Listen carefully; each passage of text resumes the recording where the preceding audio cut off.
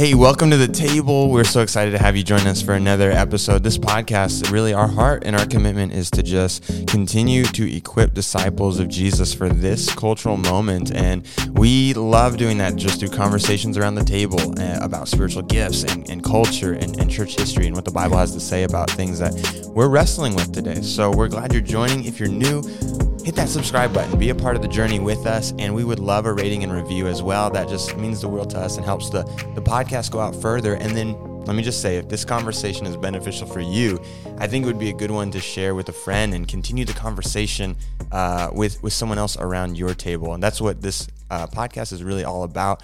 My name is Khalil. My name is Sean. And we are the hosts of the Welcome to the Table podcast, and it's a pleasure to be hanging with you. And we do have a guest with us, and this is a repeat guest, our buddy Jeff Gowing. Jeff, say hi real quick. What's up, everybody? Yeah. And we're just honored to have him. Jeff is such a good thinker. He's a good friend, someone I've continued to get to know better and better. And the more I get to know Jeff, the more I realize, man, he's really thinking critically about good questions about faith and life and how to live as genuine followers of Jesus, and we just need more of that. So, Jeff, I'm excited to have you on and to be getting to have this conversation with you. Here. Yeah, tell us a little bit more about yourself. I almost told your story, but wife, kids, where are you at in Oregon?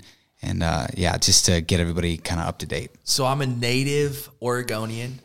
Been born and raised in this beautiful state. If you haven't been here, you should definitely come check it out. Yeah. Not in the wintertime because people hate it. I think it's the most depressing place on earth. But I serve as a student pastor at a church in Florence, Oregon, which is about an hour west of Eugene, Oregon, if you're familiar with the Oregon Ducks. And my wife and I have been married almost 9 years, and we have a 4-year-old daughter named Lainey who is just passionate and full of life. And so that's who I am. That's what I'm about. It's fun too because you are somebody that not only are you a young pastor, but you've worked with children, you've worked with youth, you've worked with older congregation, you've worked with a younger congregation and mixture. So you have this really breadth of ministry experience for a young guy, and you have a young family. And so it's fun because we have that type of viewership, if you will, or listenership, I guess.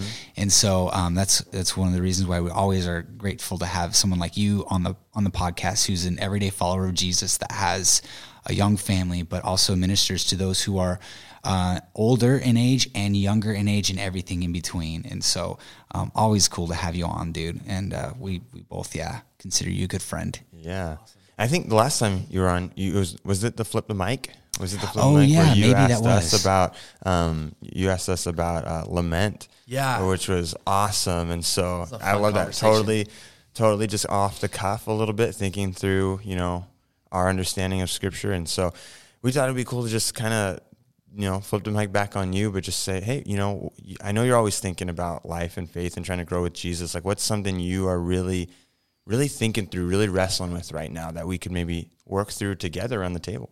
I think something that's been on my heart recently is the power of community and confession. As a pastor, it's been really discouraging to see a lot of high-profile leaders and followers of Jesus have moral failures and struggles. And I just, the question that I was struck by is what would happen, what happened to make them fall down this slippery slope, and where could they have acknowledged sin and confessed it. And so I've been trying to really, in my own life, as a rhythm, just confess the small stuff before it can become big stuff, but also pondering how we've forgotten this formation in a lot of evangelical churches in America, especially here in the West. And so how can we put value back in confession? How do we do it the right way, in a way that honors God, but also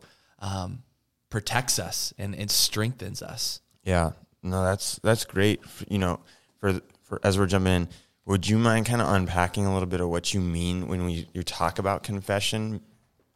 Yeah. So I think that confession is twofold. I think there's confessing to God, And we see that modeled in David's life throughout the Bible. We see it modeled in so many different ways, but Psalm 32 comes to mind, where David talks about sin in a powerful way. And in Psalm 32:3, he says, "For when I kept silent about his sin, my bones wasted away. Though through my groaning all day long, for day and night your hand was heavy upon me. My strength was dried up as by the heat of the summer." And in verse 5, he says, "I acknowledge my sin to you." He's talking to God. "And I did not cover my iniquity. I said, I will confess my transgressions to the Lord, and you forgave my iniquity and my sin." And so there's the beauty of confessing our sin to God. And so obviously that's the place where forgiveness happens through confession, through repentance, is saying, this isn't right. This isn't from you. This doesn't look like you, Jesus. Forgive me. But then there's also a piece of confession that brings truth in a powerful way, of bringing things that are hidden into the light. And it's extremely humbling, but powerful. And I think another place where this looks, where this is brought to mind, is in James 5. Let me get there real quick. Or Sean, do you already have James 5 open? I've got it open. Cool. Go ahead and. I got to find the verse though. Right. Well, as you guys are finding it, you just said it, there's humility and humbling. There's something about confession that is acknowledging our fault. Yeah. Acknowledging something that's wrong and coming before God and others, which is not easy. Yeah. Because I'm saying, I'm wrong. I'm wrong about something. I'm wrong before you, or I've wronged you. I've wronged God. I've messed up, and it's not to be condemned or be devalued, but to just acknowledge, hey, we're broken people, and there's this being real and authentic before, and needing to receive the grace of other people and to receive the grace of God. And I definitely know it's a humbling process. Like, as we dive into this conversation, I'm thinking, okay, we're talking about we're talking about confession. This is one of the hardest Christian disciplines. Yeah. And we'll probably talk about it more, but something I definitely think is neglected. So it's a good conversation, man. What's that scripture that we're looking at? It's verse 16, James chapter 5, verse 16. "Therefore confess your sins to one another and pray for one another, that you may be healed. The prayer of a righteous person has great power as it is working."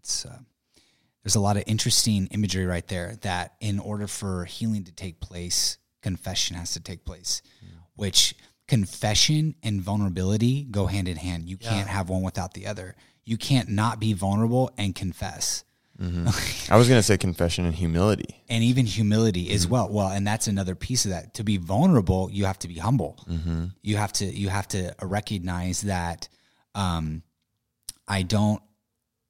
not here to, within community, I'm not here to hide. I'm not here to, it's not about me, it's about the mission of Jesus. And part of the mission of Jesus means we need to be a people that confesses really well, because culturally, I don't know, I'll throw it to you, Jeff.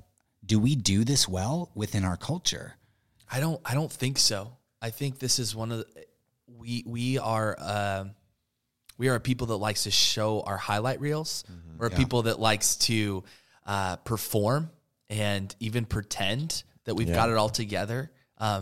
And so we see a lot of it where we want to put our best self forward, and anything else that is real or that is fake, like in cancel culture.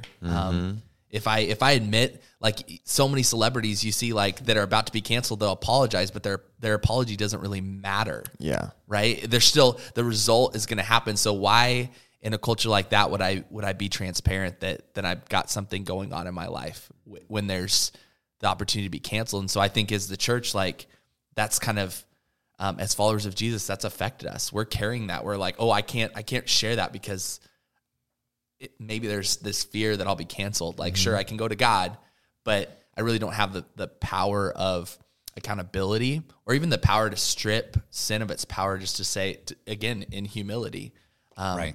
That when we confess, like, man, I'm struggling with it just being so critical, or I'm struggling with insecurity in a major way that's causing me to be deceitful in my life, or like those are extremely hollowing conversations that is like, but it exposes it and it gives us strength to walk beyond it. But to come back to the original question, I don't think I see this well in our culture at all played out.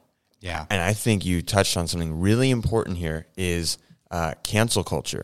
I don't think we can have confessional community if cancel culture is our norm.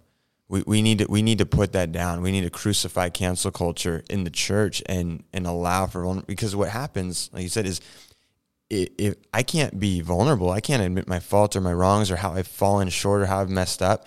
If there's a chance that I'm going to get canceled, I'm going to get excommunicated. These people that are my friends or this is my community. If I don't know that I can come out and say, here is my mess and I'm going to be received and people are going to walk with me and help me, then I'm not going to say it. And cancel culture says, if you say the wrong thing, you're done. Right. That's it. That's the end for you. And that doesn't provide room for confession. And that scripture, we confess to be healed. Yeah. We confess so that we can be healed. So what that acknowledges is we're broken, we're hurting, we're in pain, we're needing this healing, we're needing people we can come to, and we're looking out and we're saying, but I can't because I'm not going to be healed. I'm actually going to be damaged more. I'm going to, or totally rejected. Or labeled or categorized or whatever, yeah. So cancel culture is going to cancel confession.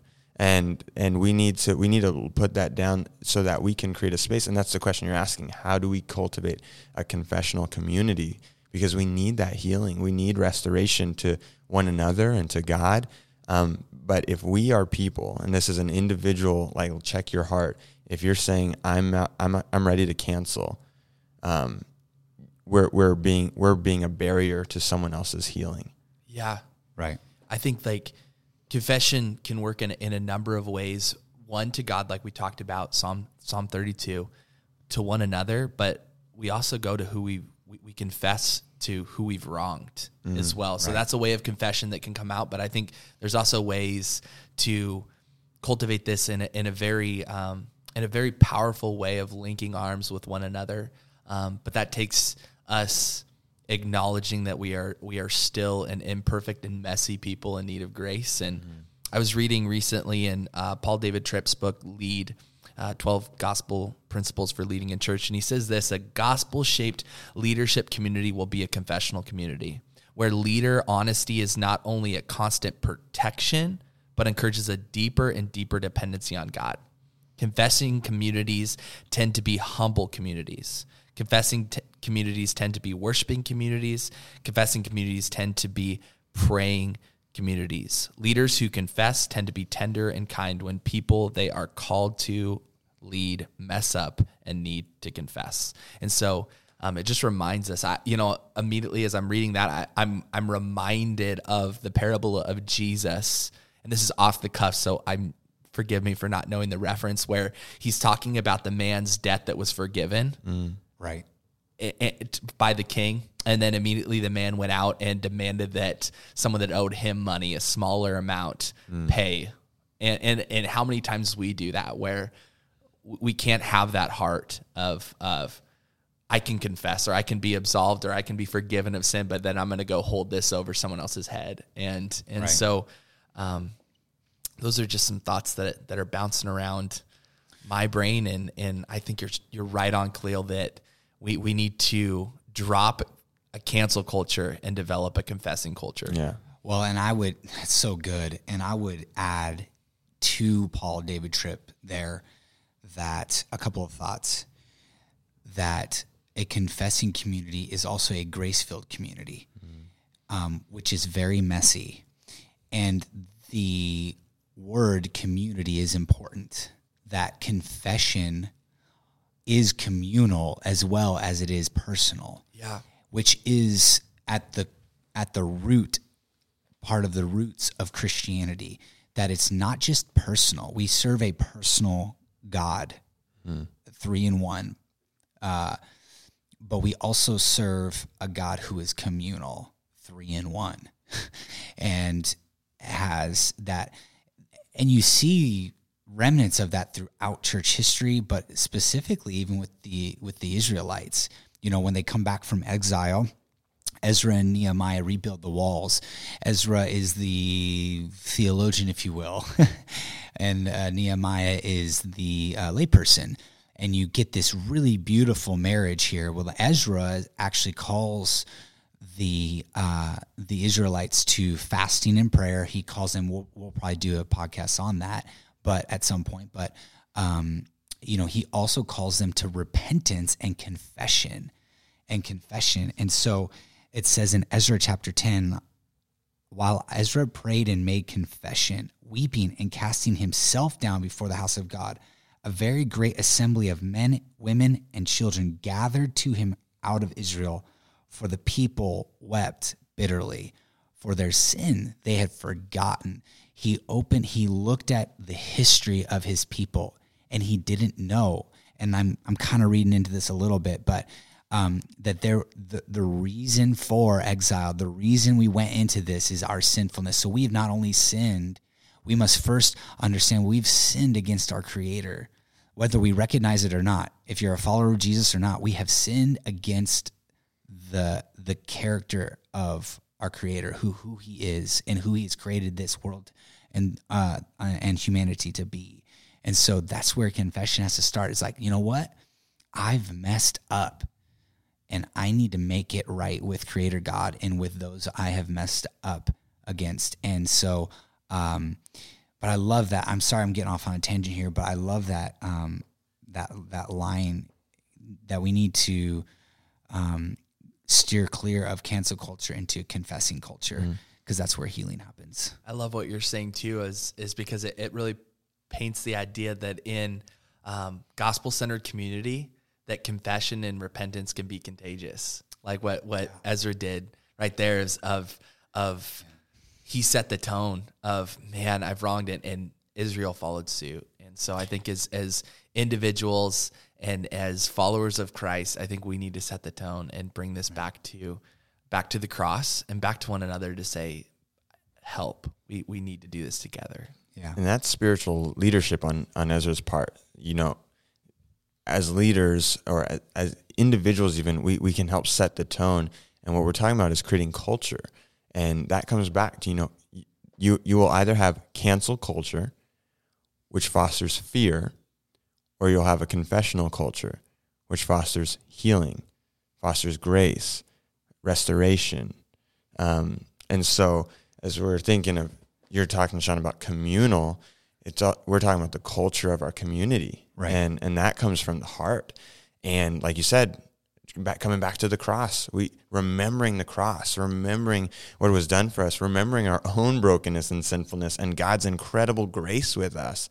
And then our response as an overflow of that is grace for one another. Yeah. So that when I hear, when you have the courage to come to me and say, hey, I messed up, I'm not canceling you.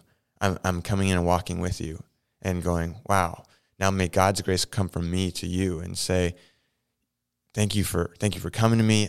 I forgive you. Let's walk in healing together, move forward together, pursuing unity together, and vice versa. If I know something that I did something to you, I need to come to you. Yeah. And that's good, man. Establishing cultures that are safe but not soft. And I think like sin is serious. And so I don't want to communicate that we take sin lightly. We don't. But we need to create spaces where we can bring things that are in the dark into the light, that we may be healed. We need to confess to one another that we can walk through this. And sometimes that's going to take a longer walk than other things. But we're all in the process of saying, man, we want the gospel, the passion for the gospel to grow. And the grip of sin to be loosened on our lives. And to grow in Christ-likeness. That's the ultimate goal. Yep. To be like Jesus. And God is doing that in our hearts, and He's doing it through confession. So can I just ask you guys, what are maybe a couple, just to clarify how we should respond, what are a couple broad categories for confession? Like, are we just talking about, like, I stole from you, and I need to confess that I stole something? Or are we talking about something in the heart? Like, what are some of the categories that we can kind of think of together for people right now so they can think, man, these are areas that maybe I should be confessing for? I think one that comes to mind that is easy to miss is the motivations of our heart. We can do the right thing on the outside with the wrong heart internally. And so to ask God, again, taking the words of David of search my heart and know me, God. Search my heart and know me, like reveal to me any wayward thought or direction that's not of you. And so I think that that's an area of confession, of motivation. Man, how many times do I confess to the community I'm a part of? Man, I repented to God, but I'm sorry, guys. Like this, can you ask me about this? I had the wrong motivation of serving in elementary kids church this week. I was so grumpy. It was not a labor. It wasn't out of love. It was like, I'm just giving that example. I love kids, but that's Psalm 139, 23 and 24, by the way. Fantastic psalm. It's a prayer that all of us should personalize and be praying regularly. I would say probably before your feet hit the ground, that would be a prayer that you make. That in Psalm 19:14 is another possibly a good one too. But that's a really good. Let the words of my mouth and the meditation of my heart be pleasing in your sight. To you, O God, my Lord and my refuge. Some of those things that I regularly pray, just to get really practical. I know we're kind of deviating from the categorical question, but so to get practical, I think the motivation where we start out, like, why do I confess? Because at the end of the day, it's like, well, why do I do this? Yeah. Or like, what's the point? Well, we do it because we love Jesus and we want to be the person that he has called us to be. In order to do that, we have to look at his life. And the fact of the matter is Jesus was very vulnerable. He was open. He was sinless. Absolutely. We believe that. We believe that he was perfect in the sense that he was sinless. But, we have to attack that why. And it's just an everyday, as I'm walking, if you're somebody who is just an everyday follower who attends church, who is serving, or, you've got kids, maybe you don't, maybe you're a young adult, maybe you're even somebody who's retired that's listening. It's a how can I practice vulnerability in a humble way, not in airing all my dirty laundry all the time to people, but is there somebody that I can confess to? Is there a group of people I can confess to when I mess up, or when something like is wayward within my heart, within my mind, within my actions? For me, it's with my kids and my wife, it's there's just no secrets, and if I mess up with my kids, I get down on their level and I confess that and I ask for forgiveness. But even it's not even, doesn't have to even be the category of like these glaring sins. It's, I want to, in my home, with my roommates, with my spouse, with my friends, within my small group at church, within my team that I'm a part of, that I get to either lead or be a part of leading.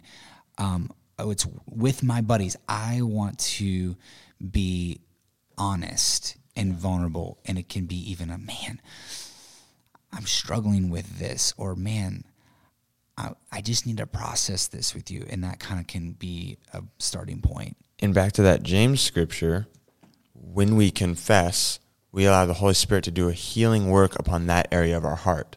And there's a prison for us if we don't. Because if I won't confess, I don't invite the Holy Spirit's healing on that area of my heart that needs healing.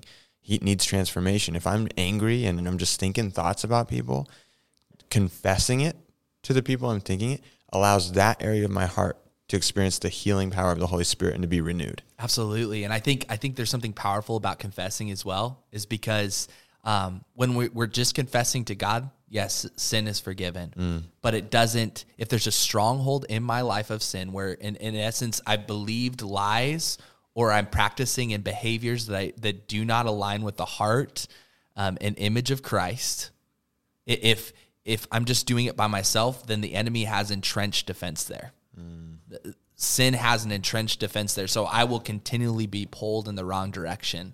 However, when I confess, it's like I'm bringing in reinforcements to tear that down and to uproot that struggle, that stronghold. And so it just brings other people to say, hey, I alone by myself do not have enough to uproot this. And in partnership with the Holy Spirit and with brothers and sisters in gospel community, I can begin to see breakthrough in my life in a powerful way.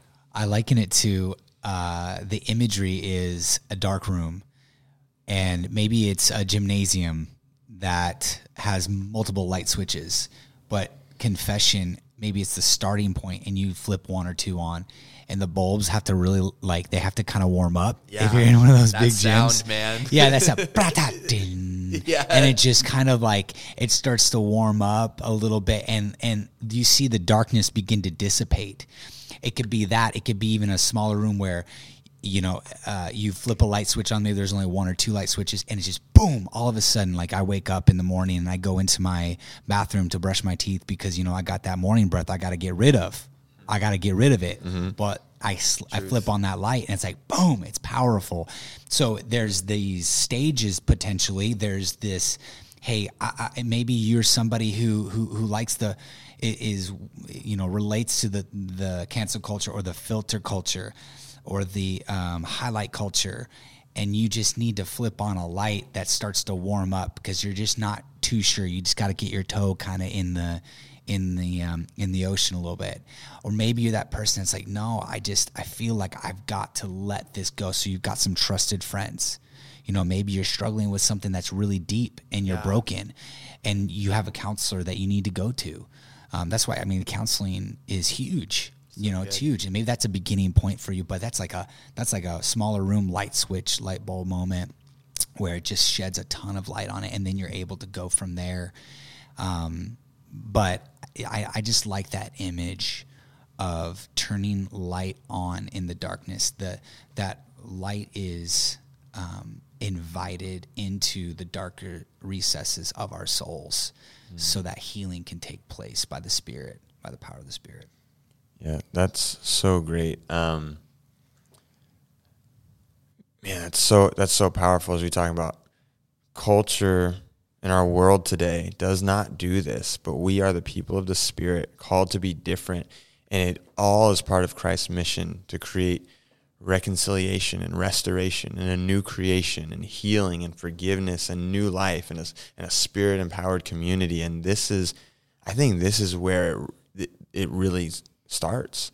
This is the way that God's people are so different than the world, and it's only possible through submission to Christ. Yeah. It's totally different. So, practically speaking, we've touched on some things, but back to your question, Jeff, how do we create confessional community? How do we start to do this practically? I think a small way would be as a community to pray. This might go back to Joel's episode. Pray. Marbit, yeah. Yeah, pray the Lord's Prayer multiple times a day, and in community talk about, man, what are some sins that I'm noticing in my life today? How can I confess those? Before bed, as a family, we pray that prayer with my daughter, and before we pray it, I ask, what's something we want to give praise to God for today that's happened in our story, and what's an area or multiple areas where we recognize sin in our lives that we need to surrender to Jesus and to support one another. And so that's a small way to do it. Another way would just be looking at James 5:16 of confessing and then praying. So who am I asking to pray? How am I confessing to God, confessing one another, and asking for prayer in a certain area? And who am I praying for? Who am I praying for daily to say, man, God, be with my friend who's struggling with this, God. May you receive the glory through breakthrough. May they be conformed to your image more and more. And so just making that a daily practice or a weekly practice of saying, how can I pray for you in our community? What is something you're struggling with that's apparent, and just being really real. I think, I forget who said it, so whatever, but there's the rule of seconds. If we'll go first, then someone can go second. That's that contagious piece that you're talking about. If we'll go first. So how can It's you Ezra go first? leading the way. How can you go first and then invite some, like it just opens the door for someone to go second in that. So you talk about asking questions, and I think that's a great starting place. I mean, those questions are very important. So, a challenge to all of those who are listening. What are some questions you can ask people? To give another example, I ask my sons every time my middle son, my middle child, he's still a little too young, but my oldest, Micah, every time we do guide time, we do it once a week, pretty regularly. I say, do you have any questions about Jesus? Number 2 is, are we good? Are we good? Are you and I okay? Like, are you holding anything against me? Or am I holding anything against you? And then I ask, have I been too hard or harsh with you recently? Because my tendency is not to drift into soft or sensitive, because I'm not. My tendency is to drift into hard and harsh. And so I always want to make sure my boys know that I'm tough, but I'm tender too. I want to be tender as well. So those are the 3 questions, and it always leads to confession. And my wife and I have our Sunday night meetings every Sunday night. Obviously, we have a question that's similar to that as well. Have I hurt you in any way this week is the question. So incorporate some of those things. And those are hard questions because they require you need to be ready to receive an answer that you may not like, and you're not going to be able to be defensive. To do confessional community, we can't be defensive either. If someone comes and says, "Hey, this is how I've been wrong. This is how I've been hurt," we need to be able to receive it. And one of the things I try to do all the time is remember. And coming back to prayer, I pray, God, help me to grow in unity with this person. Help me to grow in love with this person, to see them and value them the way you love them, Jesus, and to remember that all of this is. This confession, if I have to have a difficult conversation, is because the goal is to pursue unity and restoration with the person. And that helps me posture my heart to remember unity is my goal. So when someone says, "Hey, this is how you've wronged me," it may sting to my core, but that's good because my heart needs humbled, and I need to enter into that, not with defensiveness, but to say, man, if I've wronged you, now I have confession to do. But this is for the purposes of us being able to be restored to each other. And the crazy thing about that is in that healing and in that restoration as it happens, our relationships are stronger on the other side.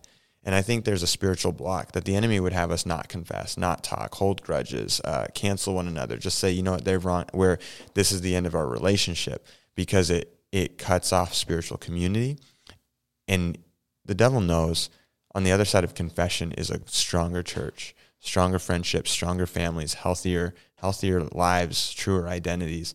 And there's a spiritual block seeking to stop us from it. And we need to press forward knowing that there's a life and a healing on the other side of it. Yeah, and I think this just popped in my head, and we'll give you the last word, Jeff. Oftentimes, we think of confession, I know I do, I should just say me, as just with those who I get along with, or those who are my friends, maybe even those who I like. That's a little bit easier to do. It's not easy, but it's a little bit easier to do. But I think that confession is tethered uniquely and explicitly to the great commandment that Jesus gives to love one another as you love yourself, to love your neighbor, to love your neighbor. And sometimes I should say, our neighbor is somebody who's my enemy. And so that might be a different talk for another time, but that's when it gets really into the nitty gritty. And so anyway, I thought I'd mention that confession isn't just but the person that you like, or the person that you're around all the time that you work with, but it can also be for the person that is your enemy. Anyway, I'm just going to drop that bomb and leave it there, but you get the last word, my friend.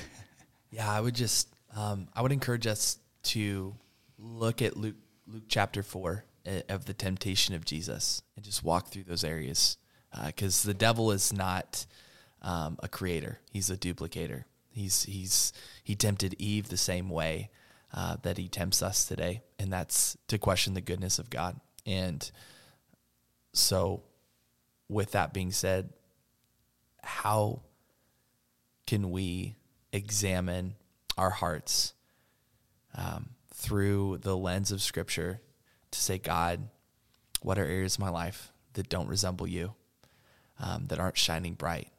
And let confession be a tool and a support for our faith in our journey with the Lord, not a dead ritual.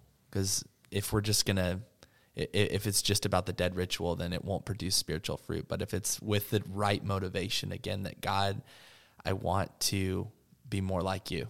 I want to resemble Jesus in the way that I walk, in the way that I live, and in the internal realities of my heart and mind and thoughts. And confession is a beautiful way to help accomplish that, and a beautiful way to, again, point us back to the power of the gospel, that it's the good news of Jesus' life and death and resurrection and ascension, and just submitting to his kingship. It's a good word. Thanks so much for bringing this topic to the table. I felt while you were talking, for those listening, the Holy Spirit just prompted me, as you're seeking to start confessional community, or maybe there's someone you need to confess to, use this episode as a tool. Sometimes we need to send stuff before us. And so maybe ask a friend, hey, will you listen to this episode? And then I need to have a conversation with you on the other side. Or pastors, introduce it to your church, introduce it to your leadership teams, students and teenagers and young adults. Bring this to your small group and your group of friends, and you can use this as a tool to start talking about confessional community and having that discussion of how you guys can bring that to each other. And that's really our hope. Yeah. Khalil and I, we love to have these conversations, not just with one another, but with our groups of influence as well. And we really do want this podcast to be a resource and a help. Whether you're following Jesus or not, we want it to be a resource and a help. So thanks for coming to the table with us. Jeff, thank you so much, man. We're just so blessed by you. Yeah, thanks for inviting me. It's a great conversation. Love you guys. Yeah. And friends, feel free to hit that subscribe button to be a part of the journey going forward. A rating and review, again, means the world to us and helps us just continue to get better and meet you guys in ways that's meaningful and matters. And that's our heart, like Sean just said. So until our next episode, have a great week. Have a great month. Invite someone to your table and pursue that confessional community and Christ-likeness. Thank you.